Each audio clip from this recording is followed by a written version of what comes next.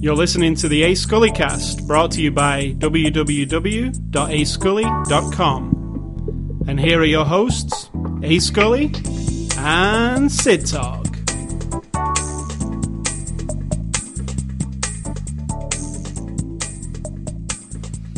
Okay, Sid Talk, where did we go to last night? Stop yawning, we only just started. Is this the before the after the show discussion? Yes. Last night was a local play of young people. And our nephew, 16-year-old nephew, was in it, and it was quite fun. It's every year they do it. It's a 2-week camp, and whoever it is, the grown-ups who put it together, it is quite amazing that these kids remember all this. It's always a wacky musical with like a wacky storyline. What was the play called? Coconut Caper with a K. And you can find it on YouTube. Yeah. I found not his school doing it, but I did find other schools doing it. Because it's a package deal. You buy the play from somebody and you buy it, whatever. But it was quite fun. It's really fun. I love watching kids. There is a range, but there are very specific personalities. There are the kids like him who, it's like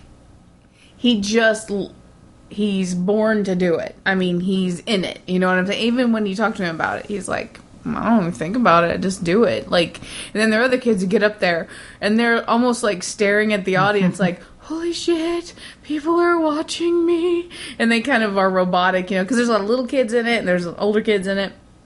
And I just think it's really fun. Now, we have a tendency to, when we go out, to find sort of, I don't know, not negative, but interesting features about either where we sit or the waiter that we have. And this particular time was the air conditioner was blowing straight down on our heads. Let's say this is a massive auditorium. Like it's not massive. Well, to me it is. It's not like a school play. It holds about 1,000 people. I mean, it's not like a school where they do a school play. It's an actual theatre. Yeah, it's the university theatre. Yeah, it's at the university. Yeah, but it's a proper theatre with seating and a big, what do you call it, like a stage, beveled ceiling. Oh yeah. Yeah, it's not a gymnasium. No. With a stage on it. Yeah. So it has this like insane air conditioner in the ceiling, and it's not just like you feel it; it's like it's blowing on you. So it's very similar to whenever we go to the movie theatre. Yeah. It's always too cold. Yeah, but this isn't just cold. We had the air blowing right on us, and my seat was like broken, so it was like I had to use my legs to hold my front of my seat up because it just kept sliding out of it. And as usual with kid plays, there's technical issues. A little bit. They didn't have too bad though. It wasn't bad. It was pretty good. But that's what we did last night. That was not the before the after the show discussion though. So that was for 3D printing. Oh. And some guy quit the gaming industry. That was the actual discussion. Yeah, we were talking about Phil Fish. If you know who Phil Fish is, he's the creator of Fez, the game. Oh, and there's a movie called Indie Game the Movie, which he features in. And today he threw some kind of tantrum on Twitter and said he's quit gaming because people... I don't know if I'd characterize it as a tantrum because that's not fair because you don't actually I did go back and read it all and I understand. It was kind of... But, I mean, he's a grown-up, and he has a right to just do whatever he wants, and I don't know if it's fair to say he threw a tantrum. No, I think it's fair. Because it was a tantrum. And there's nothing bad about a tantrum. Of course it is. No, it is bad. Everyone knows a tantrum is bad. It's like you're a spoiled little brat. And it does come across as that. Maybe. Anybody who's seen Indie Game the movie he paints the picture of himself like a bit of a spoiled... high-strung. Yeah. Well, a bit of a entitled kind of dude. Because I don't like... Yeah. So, that's what we talked about. And 3D printing, which is... I was watching some guy print something with a 3D printer on YouTube. And if you don't know what a 3D printer is, just look it up on YouTube and watch some people using one. It's pretty amazing what they come up with. And the materials now, it's if you're a Star Trek fan, it's the replicator of the future. Yeah, and I saw a guy They're even working on being able in space to print food from like a protein, and that's exactly what it is on the early Star Trek kids. They call it the protein something or other reorganizer. so that you can make it look like anything you want, but it comes from the same kind of gooey or whatever it is. I mean, I don't know if I've ever even have to watch all of Star Trek's again just to see the history of the replicator. Well, they were talking about like NASA, like there's this protein goop, and then you can make it look like a burger or make it look pizza, like whatever. Yeah, with all the same flavors and everything. Yeah, but yeah, I watched a guy print out a whole bunch of Lego bricks, and it's just like you've got nothing, and then Lego bricks start appearing on a platform, which is not like that. It takes hours and hours. It takes hours, and hours. but walk away, come back, and you've got a bunch of Lego bricks. What I'm saying is that is amazing because there's nothing, and then there's Lego bricks. Because the joke was in the early, and we will get to the movie in a second. This will be my last comment. But in the early days of ordering things online, I saw comic strips where people were like standing in front of their home printer and Amazon on their screen, and they'd click something and then they wait for their printer to print it like a pair of shoes. And this was like 12, 15 years ago. Like, ha ha ha, wouldn't it be great instead of having to ship it to us? And there you go. You could someday go on Amazon.com and say, I want to buy this glasses frames and I want to design it myself. And they have a little thing you can go, oh, make it this color and that and weird. Print it out on your home printer. Take it to the eye doctor and then put your lens in. I also saw a guy printing, like when you buy a USB stick for your computer, it's just like a pretty generic looking always, just a black little case. Well, he'd made like a Snoopy in the shape of Snoopy and then just took the innards of a standard USB key, put it in. That's a little more geeky than I'm talking about. I'm talking about like real people. Well, I'm talking about you don't want some generic thing. Oh, yeah. You design your own thing. Exactly. So he'd made like a Snoopy USB key, which he couldn't find because he's a Snoopy fan. Now he has one.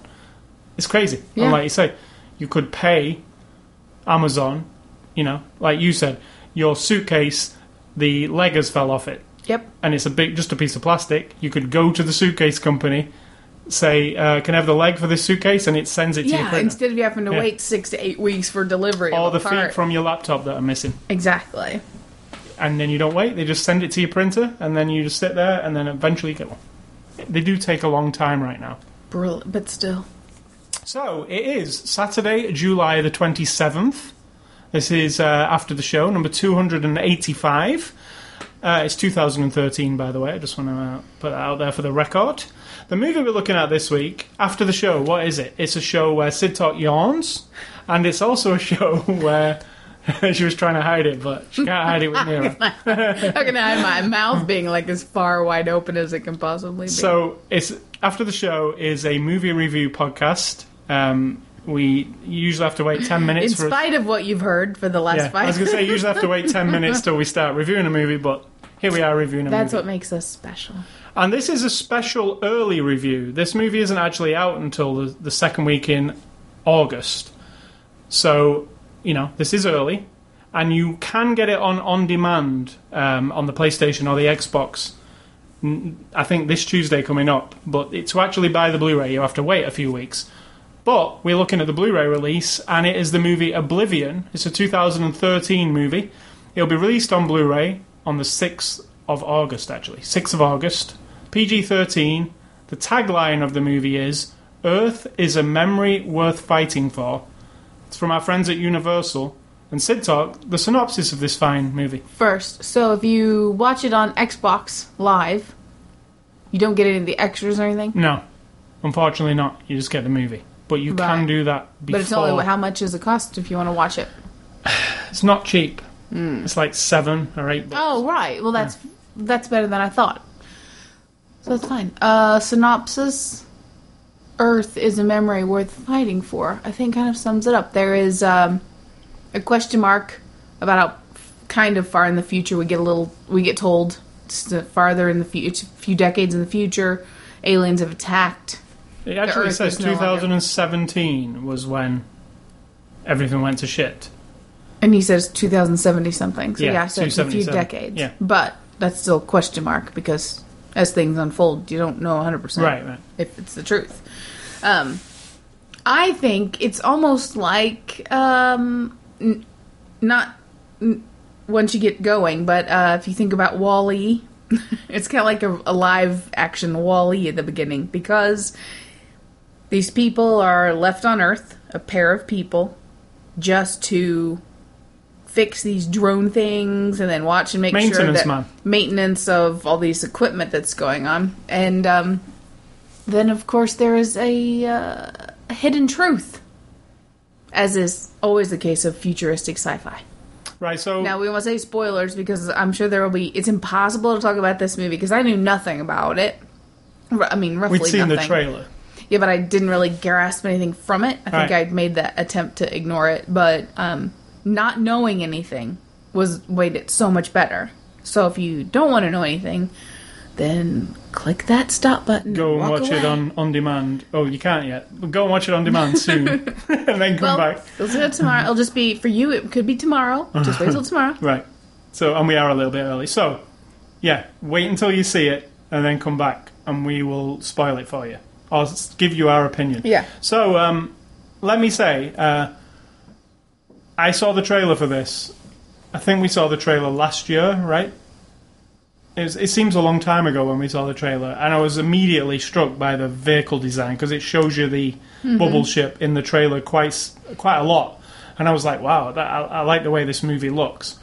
I really love this movie. I like sci-fi a lot. I love the guy who makes Tron because he made this too, because I like his vision, and this is a vision. This is really a unique-looking movie. I don't think I've ever seen anything look like it. The design, the actual setting is very cool and unique. You know, it's visually a treat. I disagree that it's unique, but it is. I mean, nice to look at. I think it is unique as far as vehicle designs and Vehicle design, yeah. Architecture design and the look of a world that has been, you know, obliterated. Yeah, I have a question mark about that. Like, we're in, as they say, 70 years in the future, 60 to 70 years in the future, and there's an explanation. I'm just going to spoil everything, but I mean, you know, because the moon's been fucked with, everything on Earth went crazy. Earthquakes and volcanoes or whatever, it messed it up. The whole thing. But there's a stadium that's still right up on top of the ground, and yet the Empire State Building is completely buried up to the top. A bridge is buried clear up to the top, and yet the Pentagon is right on top of the ground. And things would be different. I don't know, though. That's what I don't understand. And it made it look as if things were embedded in rock, like it was millions of years in the future. Not 70 years, even if there was humongous devastation. That was my only complaint. I was just like, well, the moon's been messed with. I don't know what physically would happen. Yes, this thing's different to that thing. This thing's different. But, I mean, if we're dealing with multiple natural disasters, who knows how it would end up? Part of it... I don't think whole cities would be swallowed and to the point of looking like they've been... I mean, there's sinkholes, there's... For the Empire State Building? All the way to the top. I like the idea of it. I love the idea I put all that too. I just wanted a... Whoa, it's not 70 years. It's been 1,000,000 years. And that could be the case. Yeah. Yes. True. As far as the fiction of the movie is. Yeah, except you got those people. So, I think... The people in dirty clothes, as always. Yeah.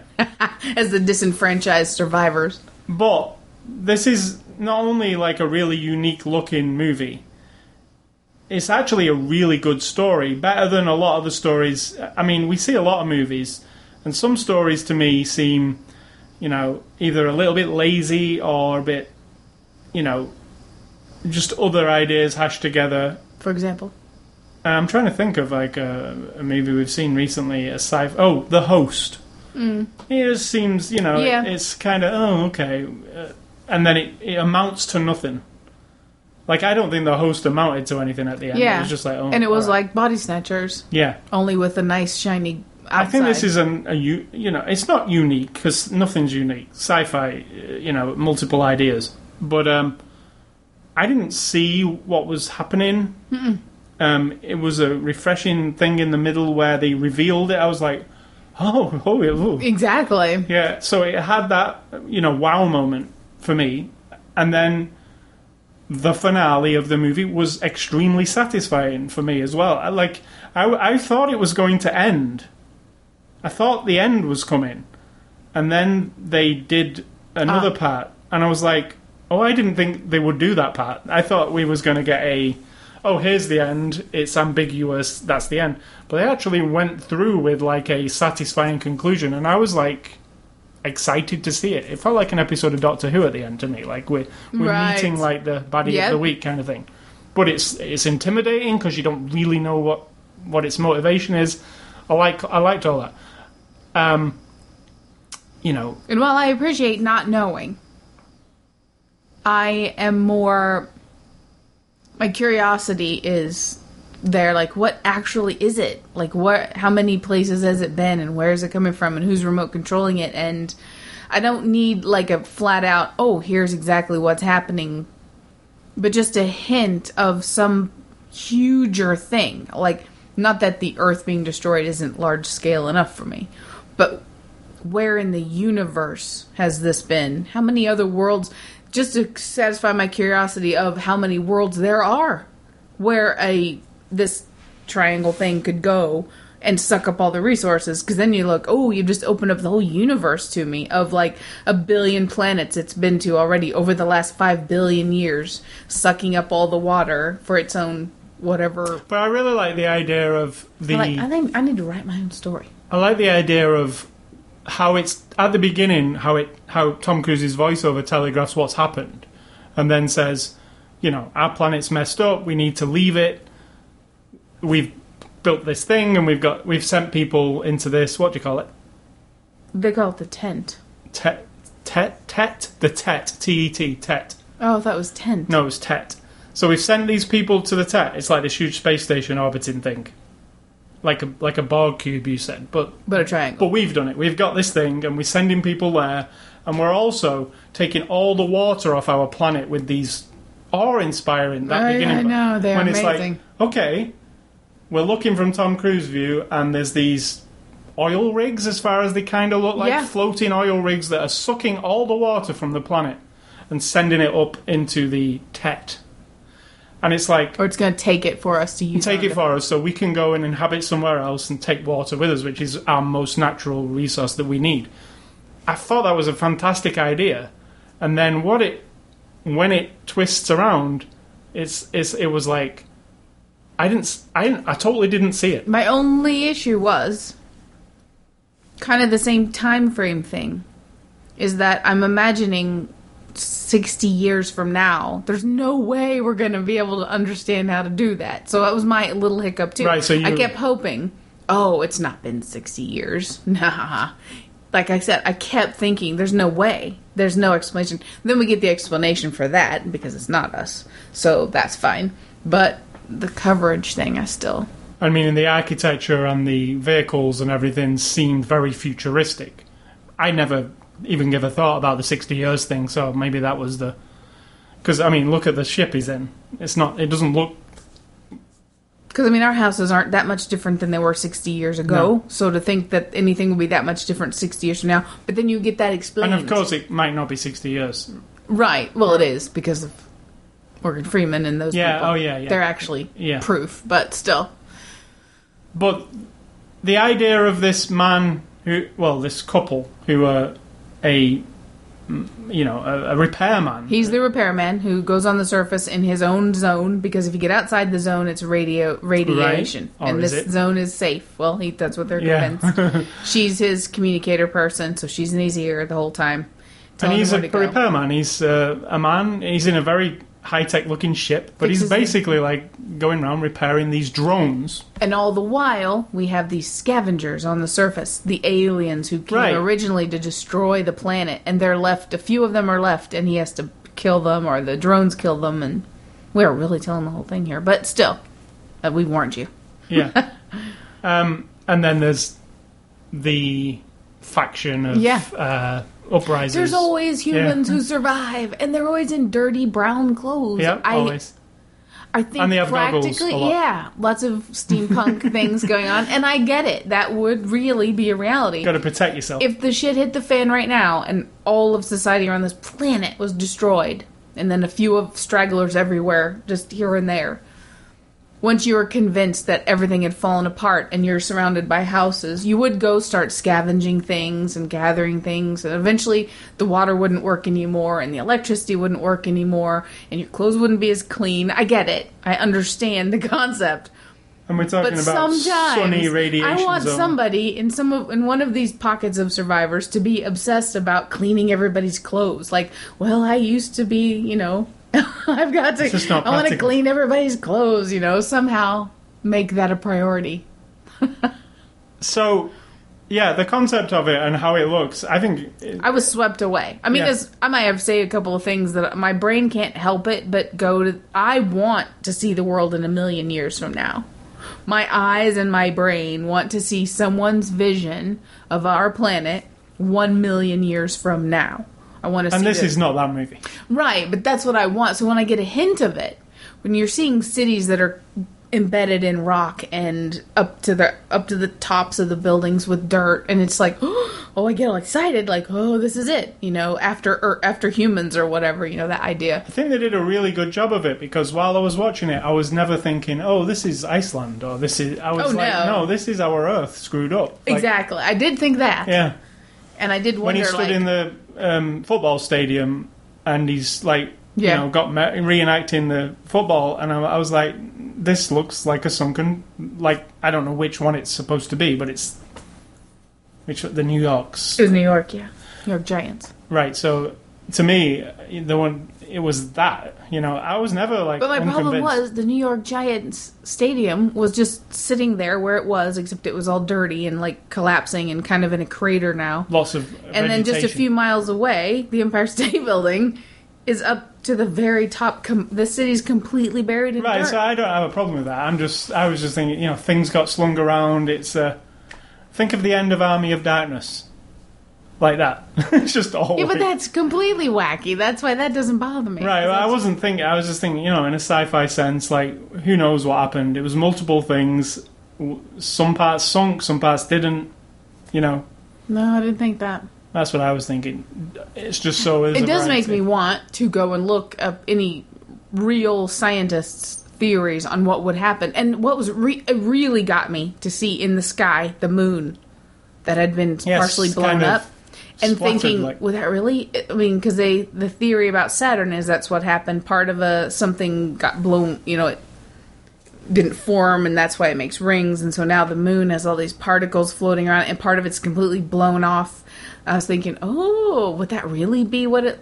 Oh, And did this they movie- research it? Like the director said in one of the extras was he wanted a daytime sci-fi movie. Yeah. And he succeeded in that.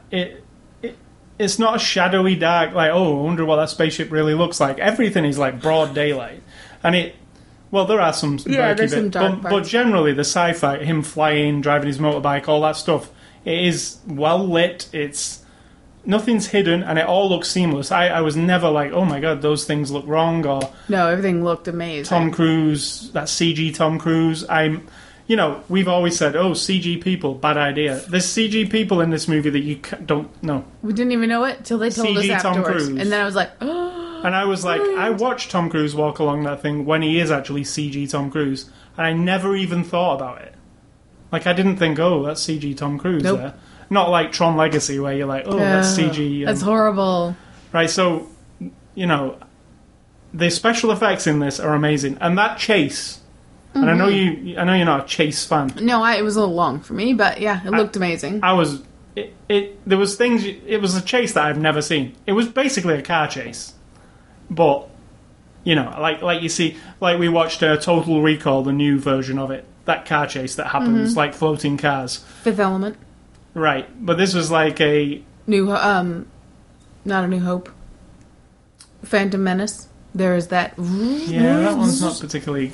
I don't like that one that much. But it's floaty. Yeah, this one, they're going in between canyons, they're fighting with these drones, and I kept looking at it and looking at them.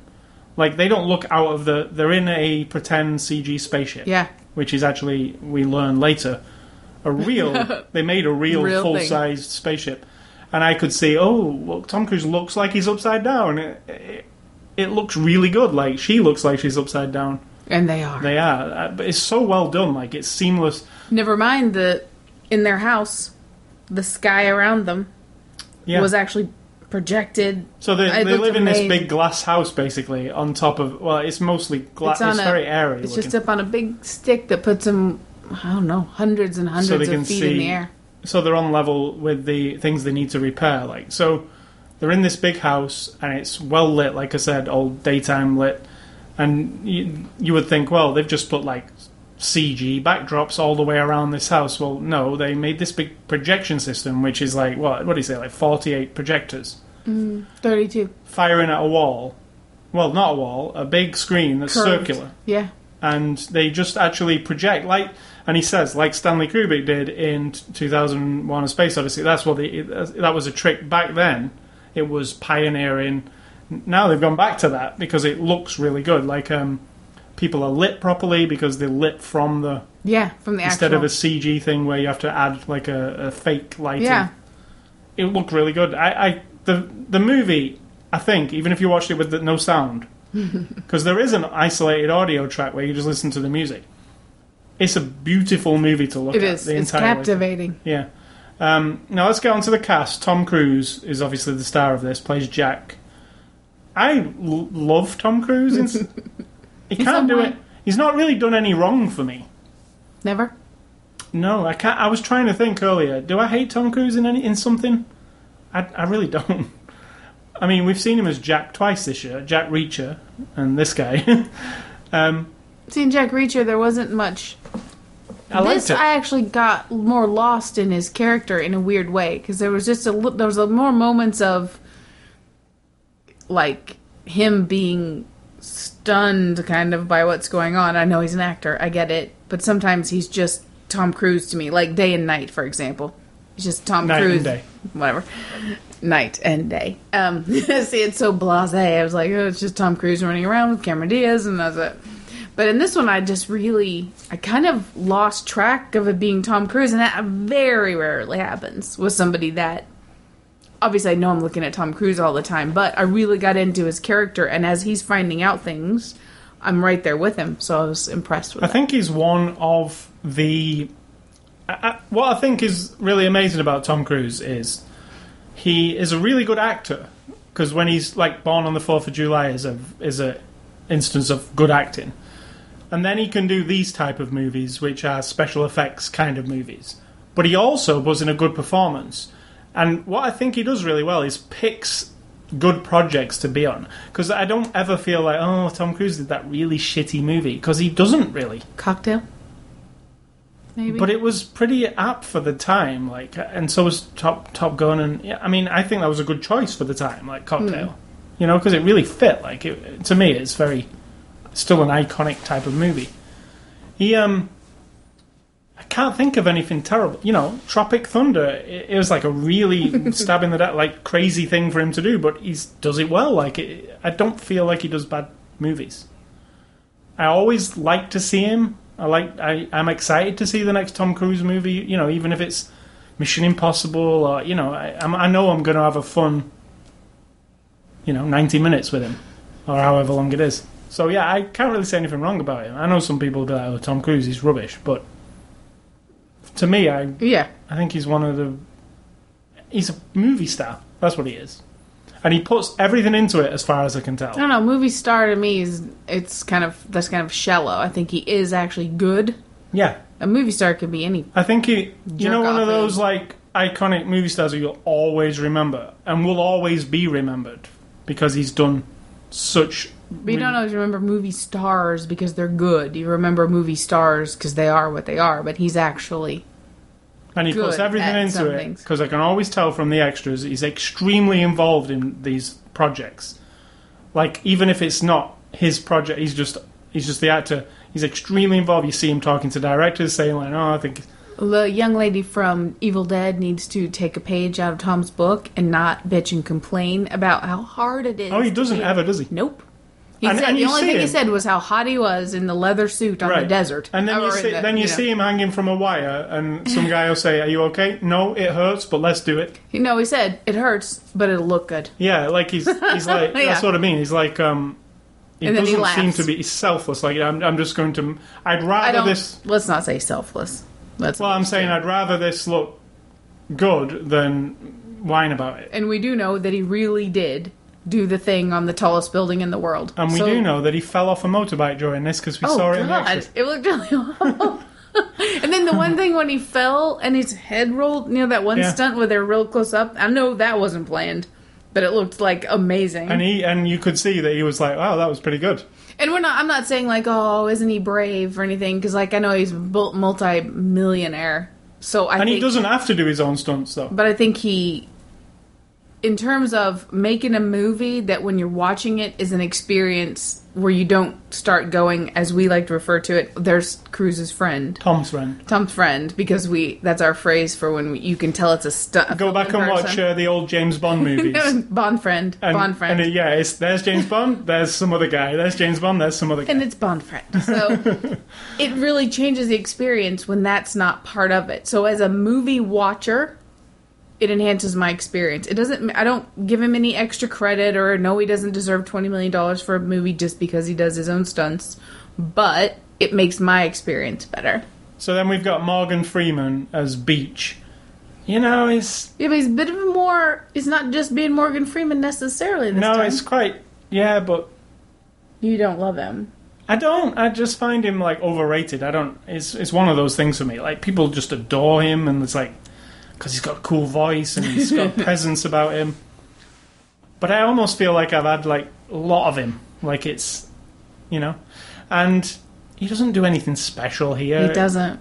And he's not particularly in it that much. I'm not convinced, just from the dialogue that they put in for him, or whoever, however it comes out, or the way he does it, or that looks like they've lived a hard life, but I'm not, it's really shallow to me. It's like comic booky, the leader of the people who are living underground and survived this thing. It's Actually, not funnily enough, The Host we watched a couple of weeks ago. exactly.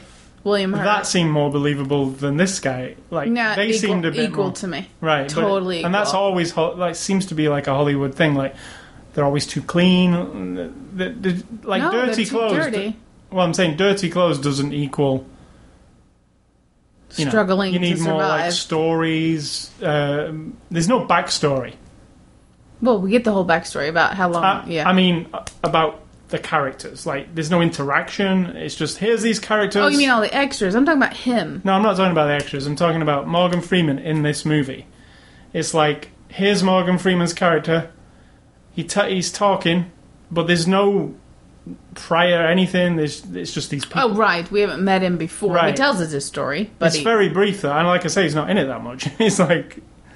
Because they get Tom Cruise, they walk through, he leaves them for a bit. like you get to know the woman, the redheaded woman. I mean, I connect to her more, and you see her less, but the thing about her is very compelling, and his thing is more like a cartoon character of the guy who wears a cape, and he wears his goggles, he smokes a cigar, and he's the head of the Survivor people. Yeah. And I just find it It was the least favourite part for me. To be honest, like, when I think of a movie where I was more convinced... I'm not saying it's a great movie, because it's not, but, what's it called? Not Dragonheart. The one Reign of Fire. Yeah, where it's not great at all, but... It's not. I'm more convinced about those Survivor people and about the character they play, the characters, how hard it's been, like, how they're really... And that's Reign of Fire with Christian Bale. Christian Bale, like... And Matthew McConaughey? Yeah. It's from quite a long time ago. Now Matthew McConaughey becomes the caricature of the Cartoonish. guy, but then it melts down a little bit. So I mean, it gets a little bit better. But Yeah, so Morgan Freeman was my least favourite. it's like but he still does a really good job. It's just, I don't think he had much to work with. His part is crucial, but they don't give him much I think to they do. tiptoe around people like him.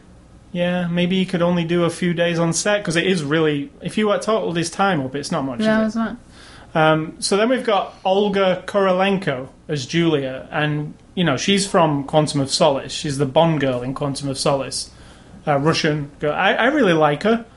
I didn't like her as much in this as I did in Quantum of Solace. There's not much to what she she doesn't offer anything. She's the damsel in distress. Yeah. And then she's the reason to survive. And then she's the hope of humanity. And it's so boring. That part is boring to me because I like her.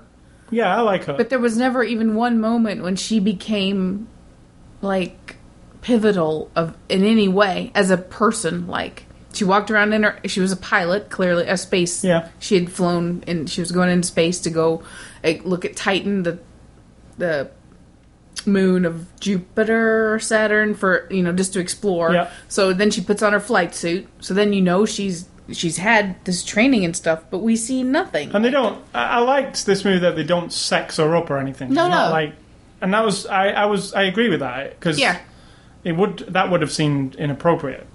She was just a girl, a pilot, like you say. And but we don't get to see her do anything of importance. No, and that might be why I was like, oh, well, she seemed to. Whereas the redheaded lady, she's pivotal. I'm not using your word here, but I mean, she's actually integral to the way that Tom Cruise's character interacts with the ground and interacts with the TET. TET. Why do I think? TET. What's TET mean? I don't actually know, and that was one of the things I was like, oh.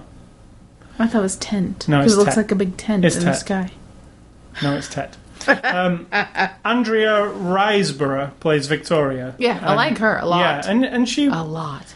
Do you know when you said there was some things what make you think, oh, there might be a twist there or whatever? Yes. She was the thing which was throwing. I was thinking, is she a robot? She's very. She's very clinical. And her eyes seem really dilated. She seems weird. Every time you see her, and she's talking to this person on a screen. I never thought that. I just thought that maybe something behind I thought her. she was an android. I really did. Like half of the movie. I was like, there's something off about her. You've seen too many alien movies. Right, and there's this saying that she has with the... Yeah. And I was like, there's something here. Something's going on here. She's here to keep Tom Cruise's character in line in some way, but I don't feel like she's real. I think she's like artificial intelligence or something. But then it's just that you get the ever so hint of what she's about. But she's good, is what I'm saying. Oh, yeah. She definitely gave me this weird air, which makes sense when you know what happens. But then you just get that one tiny little... You might not even noticed it, but listening to the flight recorder from the original thing, and her snapping the picture with him. Yeah.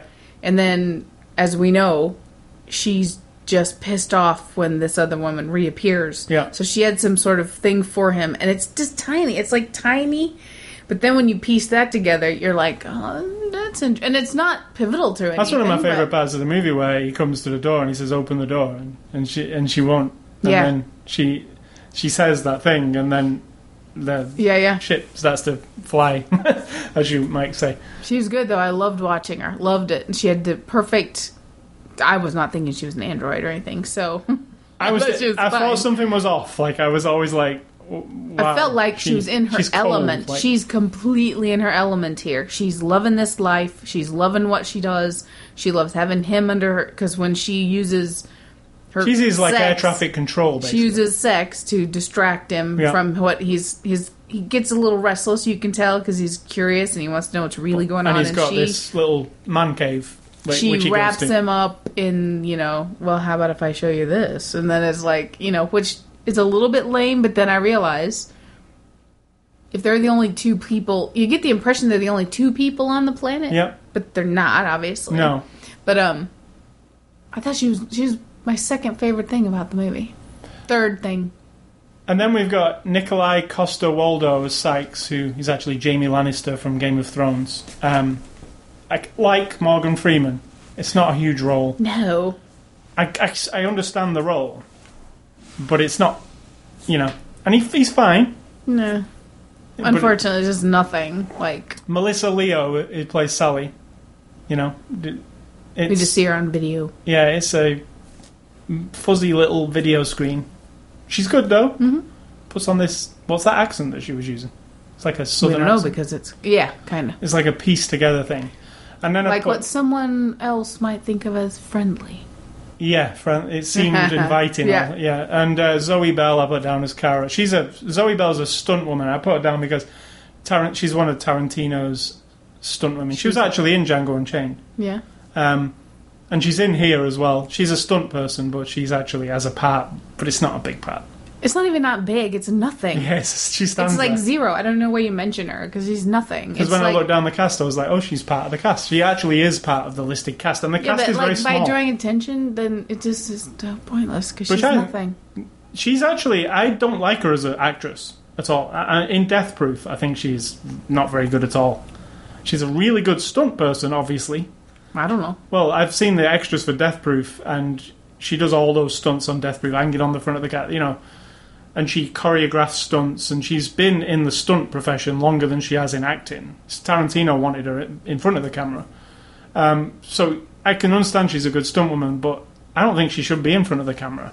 I don't like her. We shouldn't be talking about her. Like, she's nothing to me in this movie. She kind of is to me through the Tarantino thing. But in this movie, she's nothing. So this is directed by Joseph Kosinski, and he is the director of Tron Legacy. Only Tron Legacy, actually. That was his first directing job.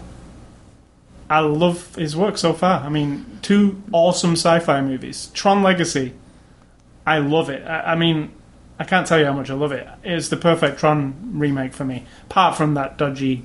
It's not a remake. It's a continuation. Not remake. It was the perfect Tron movie. I thought all along, Disney are going to really F up Tron. I love Tron, original. And I kept saying to you, I'm so excited there's a new Tron movie, but it's not going to be right, is it? I went and watched it on the cinema. It had Daft Punk. It had Tron, but like Tron. It was Neutron. Neutron. And it had the dude, a really bad CG, the dude, which I can forgive because it's Tron. But it was a really awesome... I can't forgive it. It's a really awesome Tron movie, I have to say. And I think he did a fantastic job with it. And I think this is better than the Tron movie. I think high praise. I could watch this again. Oh, definitely. It looks so good, and it's an interesting story. It's not a throwaway movie for me. It's like one that I would go back to watching. In fact, I'm going to watch it again this week with Tom Cruise's commentary, because I'm really interested to see what he says about it. Throughout all of it, the scenes, what he thinks about the story. Maybe some insights into the story a bit more from the director. So, Blu-ray extras, and there are only a couple. There's some deleted scenes which are actually pretty good, and then there's like a documentary, and I mean it's like a decent documentary. It's an hour and 15 minutes long, and it covers every aspect of the making of the movie, and it's on the set stuff. You see the stunts being done by Tom Cruise. It doesn't really cover every aspect, but I mean it Music, covers on the stunts. Doesn't do costumes or anything like that. No, it or doesn't. Or casting, or It covers every aspect I wanted to see. Special exactly. effects, model making. Making the bubble machine, plane. See lots of Tom Cruise doing his own stunts, and you actually get to see the music being created. Now this has a really good soundtrack too, like Tron Legacy, where he had Daft Punk doing the soundtrack. He got M83, which is a French techno band, to actually compose. Well, the techno dude composed some music, and then he got an orchestra guy to translate that music to an orchestra. And all I can say, it's like truly epic music. It reminds me of if you've played the video game Mass Effect, it's that kind of sci-fi music. It's very emotional. Yeah, and it's wells and it's sweeping and it makes everything feel bigger than it really is, I think. I think you could sit and, like the Tron Legacy soundtrack, just sit and listen to it. Definitely. And it would take you there, So, this has an awesome soundtrack. So one of the Blu-ray features is you can watch the movie with just the soundtrack. Like, it takes all the dialogue away and just the music with the pictures, which is amazing. Because if you wanted the soundtrack, there it is. And the other... No, that's it for extras. While that doesn't sound like a lot, I think that documentary was really good. I don't see it as a documentary, but I just see it as... a 5 or 6 part... I don't know. Right. I mean, it's just interviews and then, like, some behind-the-scenes stuff. Right, but it was more... It was less, talking heads than on Yeah. the set stuff. And, you got to see these guys who made this bubble ship for real. They made a full-size bubble ship. You got to see them transport it to, like, Iceland and then have it... Where was the other place? Baton Rouge, Rouge, Louisiana. So they transport it around. When you get to see them going to Iceland, Prometheus was also filmed in Iceland partially. It does look like an alien landscape. I think I need to see Prometheus again. The opening scene in Prometheus, specifically where the thing is on the waterfall and it pans along, that's Iceland. But yeah, I was going to say it does look like an alien planet. Not that this movie should look like an alien planet, but our planet messed up in some way. Yeah. Like black sand. It just looks really cool. So the Blu-ray extras are cool. I highly recommend this movie. If you're into sci-fi in any way, I think you should see it. I think it's pretty unique. I mean, you have to have a combination of things you would like, so I don't know. Sci-fi fan, I recommend it. If you're not into sci-fi, don't touch it, but sci-fi, yeah. What if you love Tom Cruise? What if you love the Tron? If you love Tom Cruise, you're going to see it anyway. Yeah, I say anybody watch it. Yeah. It doesn't matter what you like, and if you like it, you like it. But I'm really into sci-fi, and this tickled the sci-fi itch, if you know what I mean. Definitely. It wasn't cheesy. Some sci-fi can be exceptionally cheesy and not well realised. This was well realised. I dig the idea of this repairman. I dig the idea of these things sucking this water up. Definitely. I dig the idea of what it eventually is. It's just a really well-conceived idea. Interestingly enough, a little bit of trivia. The guy, the director, he made a graphic novel. But he didn't make a full graphic novel. He made like 8 pages. And it wasn't the whole story. And he gave it away for free at Comic-Con a couple of years ago. And it was just like if you came to see his panel for Tron Legacy, he gave away this Oblivion 8-page comic book. And he hadn't even finished the story at that point. That was what he had, like how it looked and concept art, basically. And Tom Cruise got hold of a copy of this comic book that was floating around Comic-Con and immediately phoned him up, and that's where that deal was made. It was made from just... I don't even know if he was going to make it. It was just like he wanted something cool, and he wanted something cool to give people. So if you were at Comic-Con a couple of years ago and got that little book, you want to pull it out and have a look at it again now, I'd like to see it myself.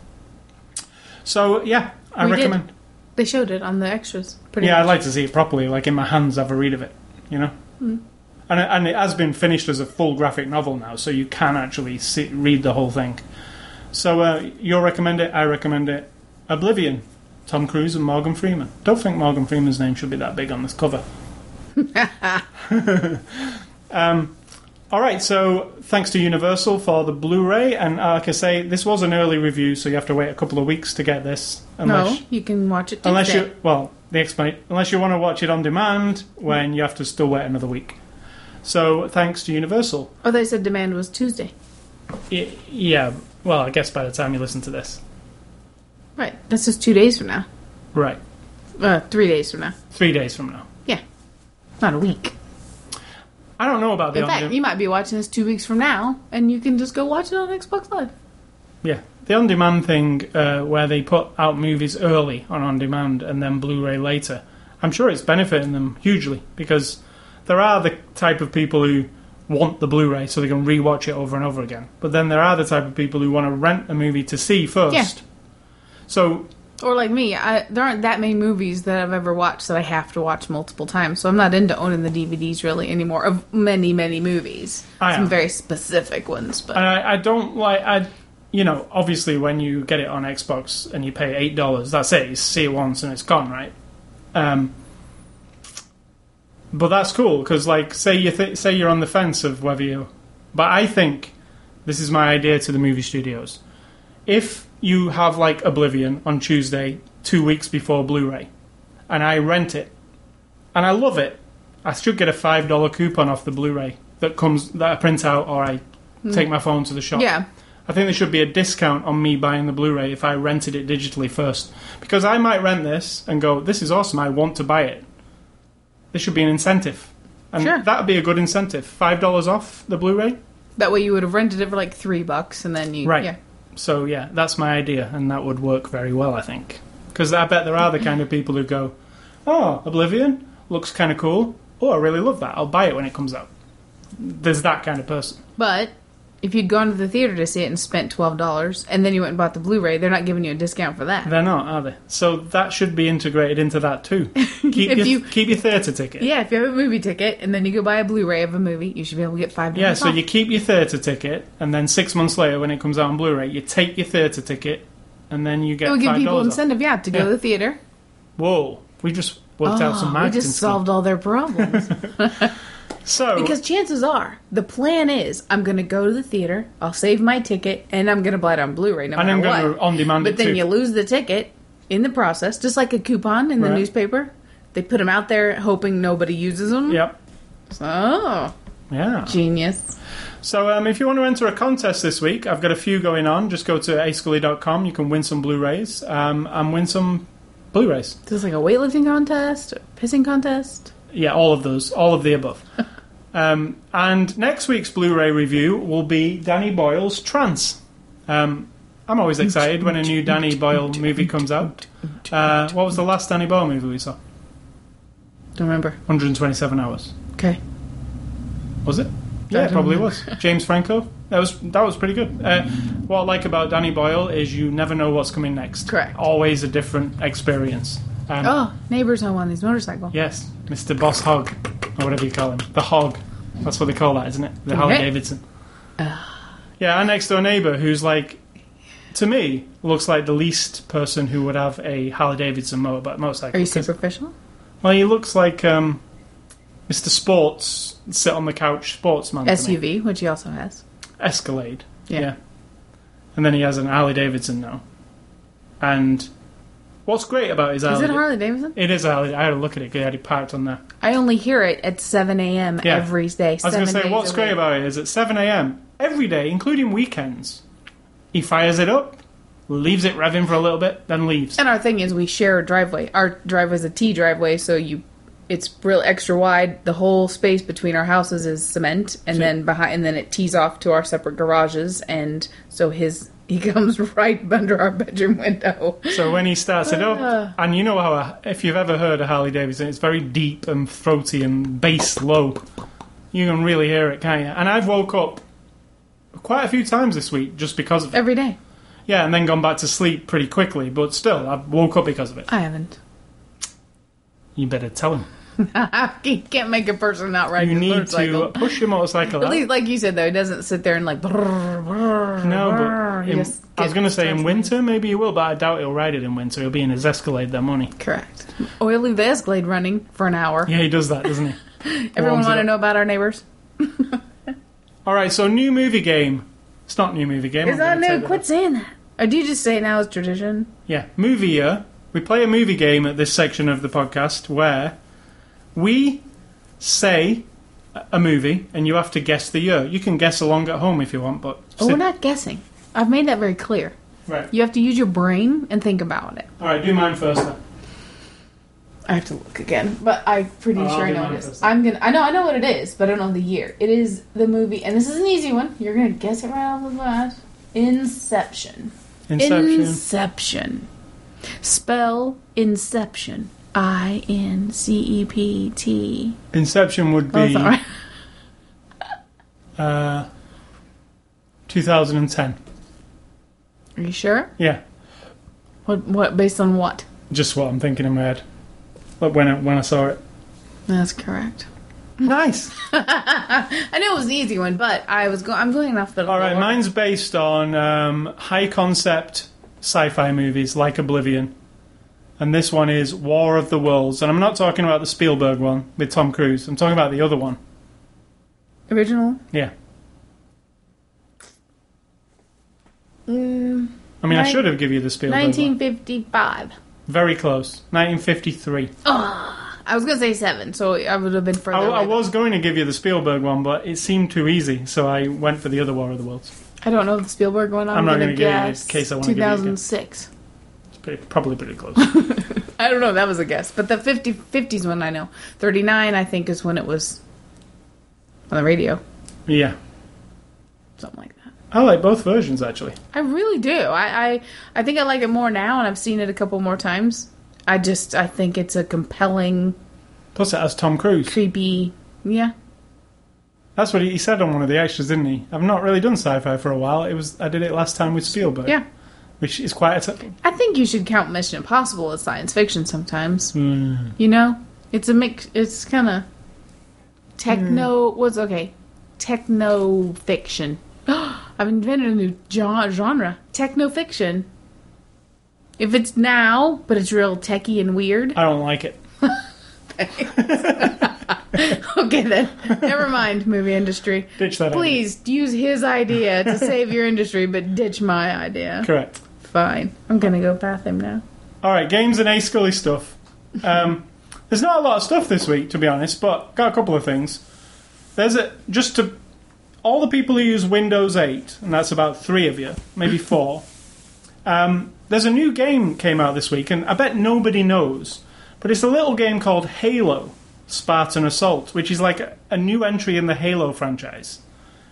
Now, Microsoft put out a new Halo game without really mentioning it to anybody, and it's only for Windows 8 users, which seems really odd to me, because, as you know, Windows 8's not been selling particularly well.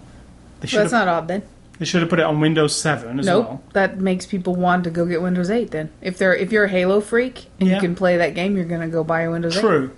That's what it's for. So, how you actually procure this game is you go, if you're on Windows 8, which I am, you press your Windows key, and there's a little store on the start menu. It says Store. Go in the store, and right on the front page is Halo Spartan Assault, the brand new Halo game. You click it, and it asks for your password, your Xbox Live password, and then it says that it's $6.99, and then you pay the $6.99 and you get the game. Now, what happened for me, and I have no idea why, is I enter my password, it said Halo $6.99, I pressed OK, and then Halo appeared on my Windows 8 machine. And Are you sure you haven't put details? You've had to have put details. No, in there I've got no payment detail. I only use Microsoft points. So, and it didn't take any Microsoft points from me because I read later that Windows 8 Store doesn't use Microsoft points, only money. And I have no credit card details in there at all. So it gave me the full game because I've been playing it for a day. Anyone who works for Microsoft, stop listening now. Right. Now, I don't know if this is bad or good. I don't know if it's just free right now, like as a promo, like if you've got Windows 8, they're just giving it away free. I couldn't find any details. I couldn't find any reviews on this game. It's like it doesn't exist. And let me just say, it's a really good game. Now, it's actually made... And you're not a Halo person. No, and it's... You know why I like it? Because it's not a first-person shooter. It's above... The camera's above, which has never been done in a Halo game. Well, it has. Halo was, which was an RTS game like StarCraft. But this is a shooter, but from above. So, think Diablo or... Yeah, Diablo, I guess, with guns. So everything's from above, but it's kind of 3D-ish, like isometric view. And the different missions are you have to hold, you're at a base and enemies are coming and you have to hold out for a minute, or you have to get in one of the famous Halo Warthogs and drive across the map and find a relic, and you'll be getting dealt with from enemies all over the place. And what it's made for, because it's made for Windows 8, so it's actually made for touch devices. So it's made for the Windows tablet, so you can play it with your finger. The whole thing's touchscreen based. But on the PC version, it uses mouse and keys as well. There is no option to use an Xbox 360 controller, which seems a bit odd. Yeah. At all. So you have to use mouse and keys. So it's WASD to move and your mouse to aim and shoot. Which seems really awkward, but it's not after you've been playing it for a while. It's my favourite Halo game. I think it's a really good game. Why they haven't marketed it that much, I don't know. And I tried to find a review. I found one review from Destructoid. I went on YouTube looking for Let's Play videos, like people who maybe Halo fans who put up a video of it. I can't find anything. It's like it doesn't exist. It does exist. I've been playing it for the last 2 days. It has Xbox Live achievements, so it ties into Xbox Live. And it was free for me, but really it's $6.99, which isn't a lot of money for a Halo game. I'd recommend it for that price. But if you've got Windows 8, go and log on now and click it. Maybe you'll get it for free. I don't actually know what the deal is. If it's free, it's cool. If it's $6.99, it's also cool, because that's nothing for a Halo game. And I'm not talking like a cheap Halo game. It's got full cinematics, really awesome CG cinematics. The music, the epic music, it's just a different style of Halo game. So that came out this week. And that's it, really. One more thing. Android tablets, and I have a Google Nexus 7. The Android 4.3 update came out. Now, what's supposed to happen is it just auto-updates itself and you get the new operating system. That actually hasn't worked with the Nexus 7. There's nobody reporting they've had the new... But you can actually go and download manually the update and apply it yourself. It does take a little bit of tinkering. I had to bring up a DOS window and plug in a USB cable. It was kind of a bit scary. You saw me doing it, actually. Actually, on the tablet, like, you get a picture of an android with his belly open and like a spanner inside it, like on the screen, and it's like, oh, I'm actually doing surgery to my tablet. So it is a bit scary, but you can update right now. And I just want to say, the update to Android 4.3 from 4.2 to 4.3, I can't actually see much difference apart from the number. So there's no point. No, I would probably wait until they throw you the update over the air. And that's it for my stuff this week. Sid Talk, what is for dinner? French fries. Some... What did I put on there? The sausage. Like, not sausage. Morningstar sausages. maple sausage. Yeah, on a bun. Pate. On a bun. Not pate. Patties. Right. Sausage pate would be a completely different thing. Right. And some vegetables with some garlic sauce. You're making and it. Yes. And then some zucchini, as I've been hooked on lately, is buying a big zucchini, slicing it, putting it in the skillet with just some earth balance. I keep forgetting to buy olive oil. Salt and pepper, a little bit of curry powder, of course. And letting it cook really slow until it's nice and brown and like a lot of liquid comes out. Anyone who cooks zucchini knows it can be very... like that squishy thing that you hate, but if you cook it long enough, yeah, it's better. Oh my god, it's so delicious. And one big zucchini is like perfect for. I really hate vegetables that squeak on my teeth. There'll be some squeaky ones probably in the mixed vegetables. I can't bear it at all. Snap peas, is it? Green beans. Green beans. I can barely eat them. If it squeaks against my teeth, it's like chalk on a blackboard. What is it? Nails on a blackboard. Yeah. I can't bear it. It's like my head's going to explode. I can't deal with it. Like me with listening to people chew or make noises with their mouth. I get it. All right. Or listen to my own self chew even. It's getting really bad. And what's your advice? I don't have any advice today. I couldn't think of anything. My advice is watch Oblivion with Tom Cruise. That's not advice. That's movie advice. I will say my advice is... okay, I did a bunch of projects for my mother this week. She's been here. She's doing a little art show at her museum, or she's a historical society, something or other.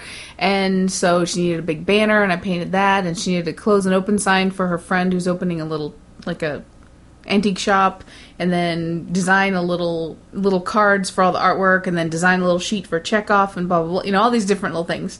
And she kept saying, oh, I know it's a lot of work. It's a lot of work. And she doesn't even mean it. She just says it. She knows it's not work to me. I'll do that stuff 24/7. I love it. So my advice is, everybody stop bitching about how hard things are, how much work things are, like side projects. If you're helping your school with the play, your kids play, it takes so much time, and we've got to go build the set, and I get sick of listening to people bitch about their side projects. Don't do it, right? Or shut up about it. There's my advice. It's not work. If you think it's work, then you're really bad at it, so don't do it. Like, let somebody else do the creative stuff. Someone like me who's like, you could say to me, we need 10 band. Now, if it's a time crunch, it's still not work. It's just a time crunch. It's not a burden. If you volunteer yourself to do something, it isn't work. So stop saying it is. It's a fun project. If you feel obligated and burdened by a project, that's your own fault. Just don't do it, or don't complain about it. And let me say, before we go, I forgot the movie recommendations, so let's do them here. Mine are... Oh yeah, I didn't realize. I want to recommend some movies for you this week. based on high concept sci-fi. Number 1, Tron Legacy. Shocking. Number 2, Contact with Jodie Foster, which is what I really like about that movie. Is it seems like one thing and then it's really it actually is really bananas towards it. Is the concept is crazy. You don't see that coming, and it's really whoa, like it threw me completely. Yeah. So I think it still holds up. It's what 12, 13 years old. And my recommendation would be number 1: write a story. That's not a movie. That's not a movie. I'm saying write a story. I want to see a certain kind of sci-fi movie, story, graphic novel. I can draw. Why don't I draw my own story? You know what I mean? So there's my one recommendation. And my other ones are... Oh yeah, I've been watching very cheery documentaries. Actual documentary series on Netflix. They're not really cheery. One is The Dust Bowl, and one is Prohibition. And they're both Ken Burns Presents or whatever. I don't even know who Ken Burns is. But they're both voiced by your man. Peter Coyote. Peter Coyote. Loads of pictures. Hey, my man. History that I don't know, even as an American. I've never heard the words. I've heard the phrase the Dust Bowl. And I know my grandparents talked about the Depression. And you hear all these stories. But I actually didn't know... I learned more from these two documentaries about Prohibition and the Dust Bowl, about my American history, than I ever did in school on these subjects. And other, peripheral things start to emerge from what you learn about corporations, the Industrial Revolution, the tail end of it, capitalism, blah, blah, blah. So, those are my recommendations. Or any PBS documentaries on Netflix, you're gonna And before we sign out, look at the cover for Oblivion. Think of the awesome imagery in that movie. And look at what they did for the cover. I know, it's awful. You could have had the bubble ship. It's so boring. Or one of the... what I was thinking for the cover. If they want this white theme, which they've used, all they've done now is put Morgan Freeman and Tom Cruise on the cover. The cover could have been the bubble ship, I was thinking, but like a... What do you call it? A blueprint drawing of the bubble ship. Oh, yeah. It would have looked really cool with Oblivion. But no, they chose the... stars of the show. And to have Morgan Freeman on there, I not even the stars of the show. There's no woman on there, and the two women are like main and key. Yeah, I don't. That's a really bad cover in my opinion. We do not approve. No. I could have made a better cover for you myself. So, advice done. Yeah. Cover complaining done. I want to remind you about our website, ascully.com, sidtalk.com. You can catch us on Twitter, Facebook. And thanks to all the people who are joining our Facebook group that I don't really mess with much, but still it's good to have people on board. Don't tell them that. That sounds like you don't give a shit. Well, all I do is post... right. the link to the podcast, which I assume you can get elsewhere. Well, you can. You probably don't do it. Yeah, but if you're on Facebook a lot and it pops up, there you go. You click it, you can listen. You can catch us on all the social networks. You can email feedback to me at ascully@ascully.com, but don't email Sid Talk. She does not want your feedback. You can catch the podcast on the iTunes Music Store, the Zoom Marketplace, or the RSS feed, ascully.com. Click on the word podcast. It's not because I'm sensitive about feedback. It's because I don't care. And stay classy, Mr. Tom Cruise. Second movie I've seen this year with Tom Cruise. Both I have liked. And I'm going to say think for yourselves, because if you don't, someone in a big tent is doing it for you.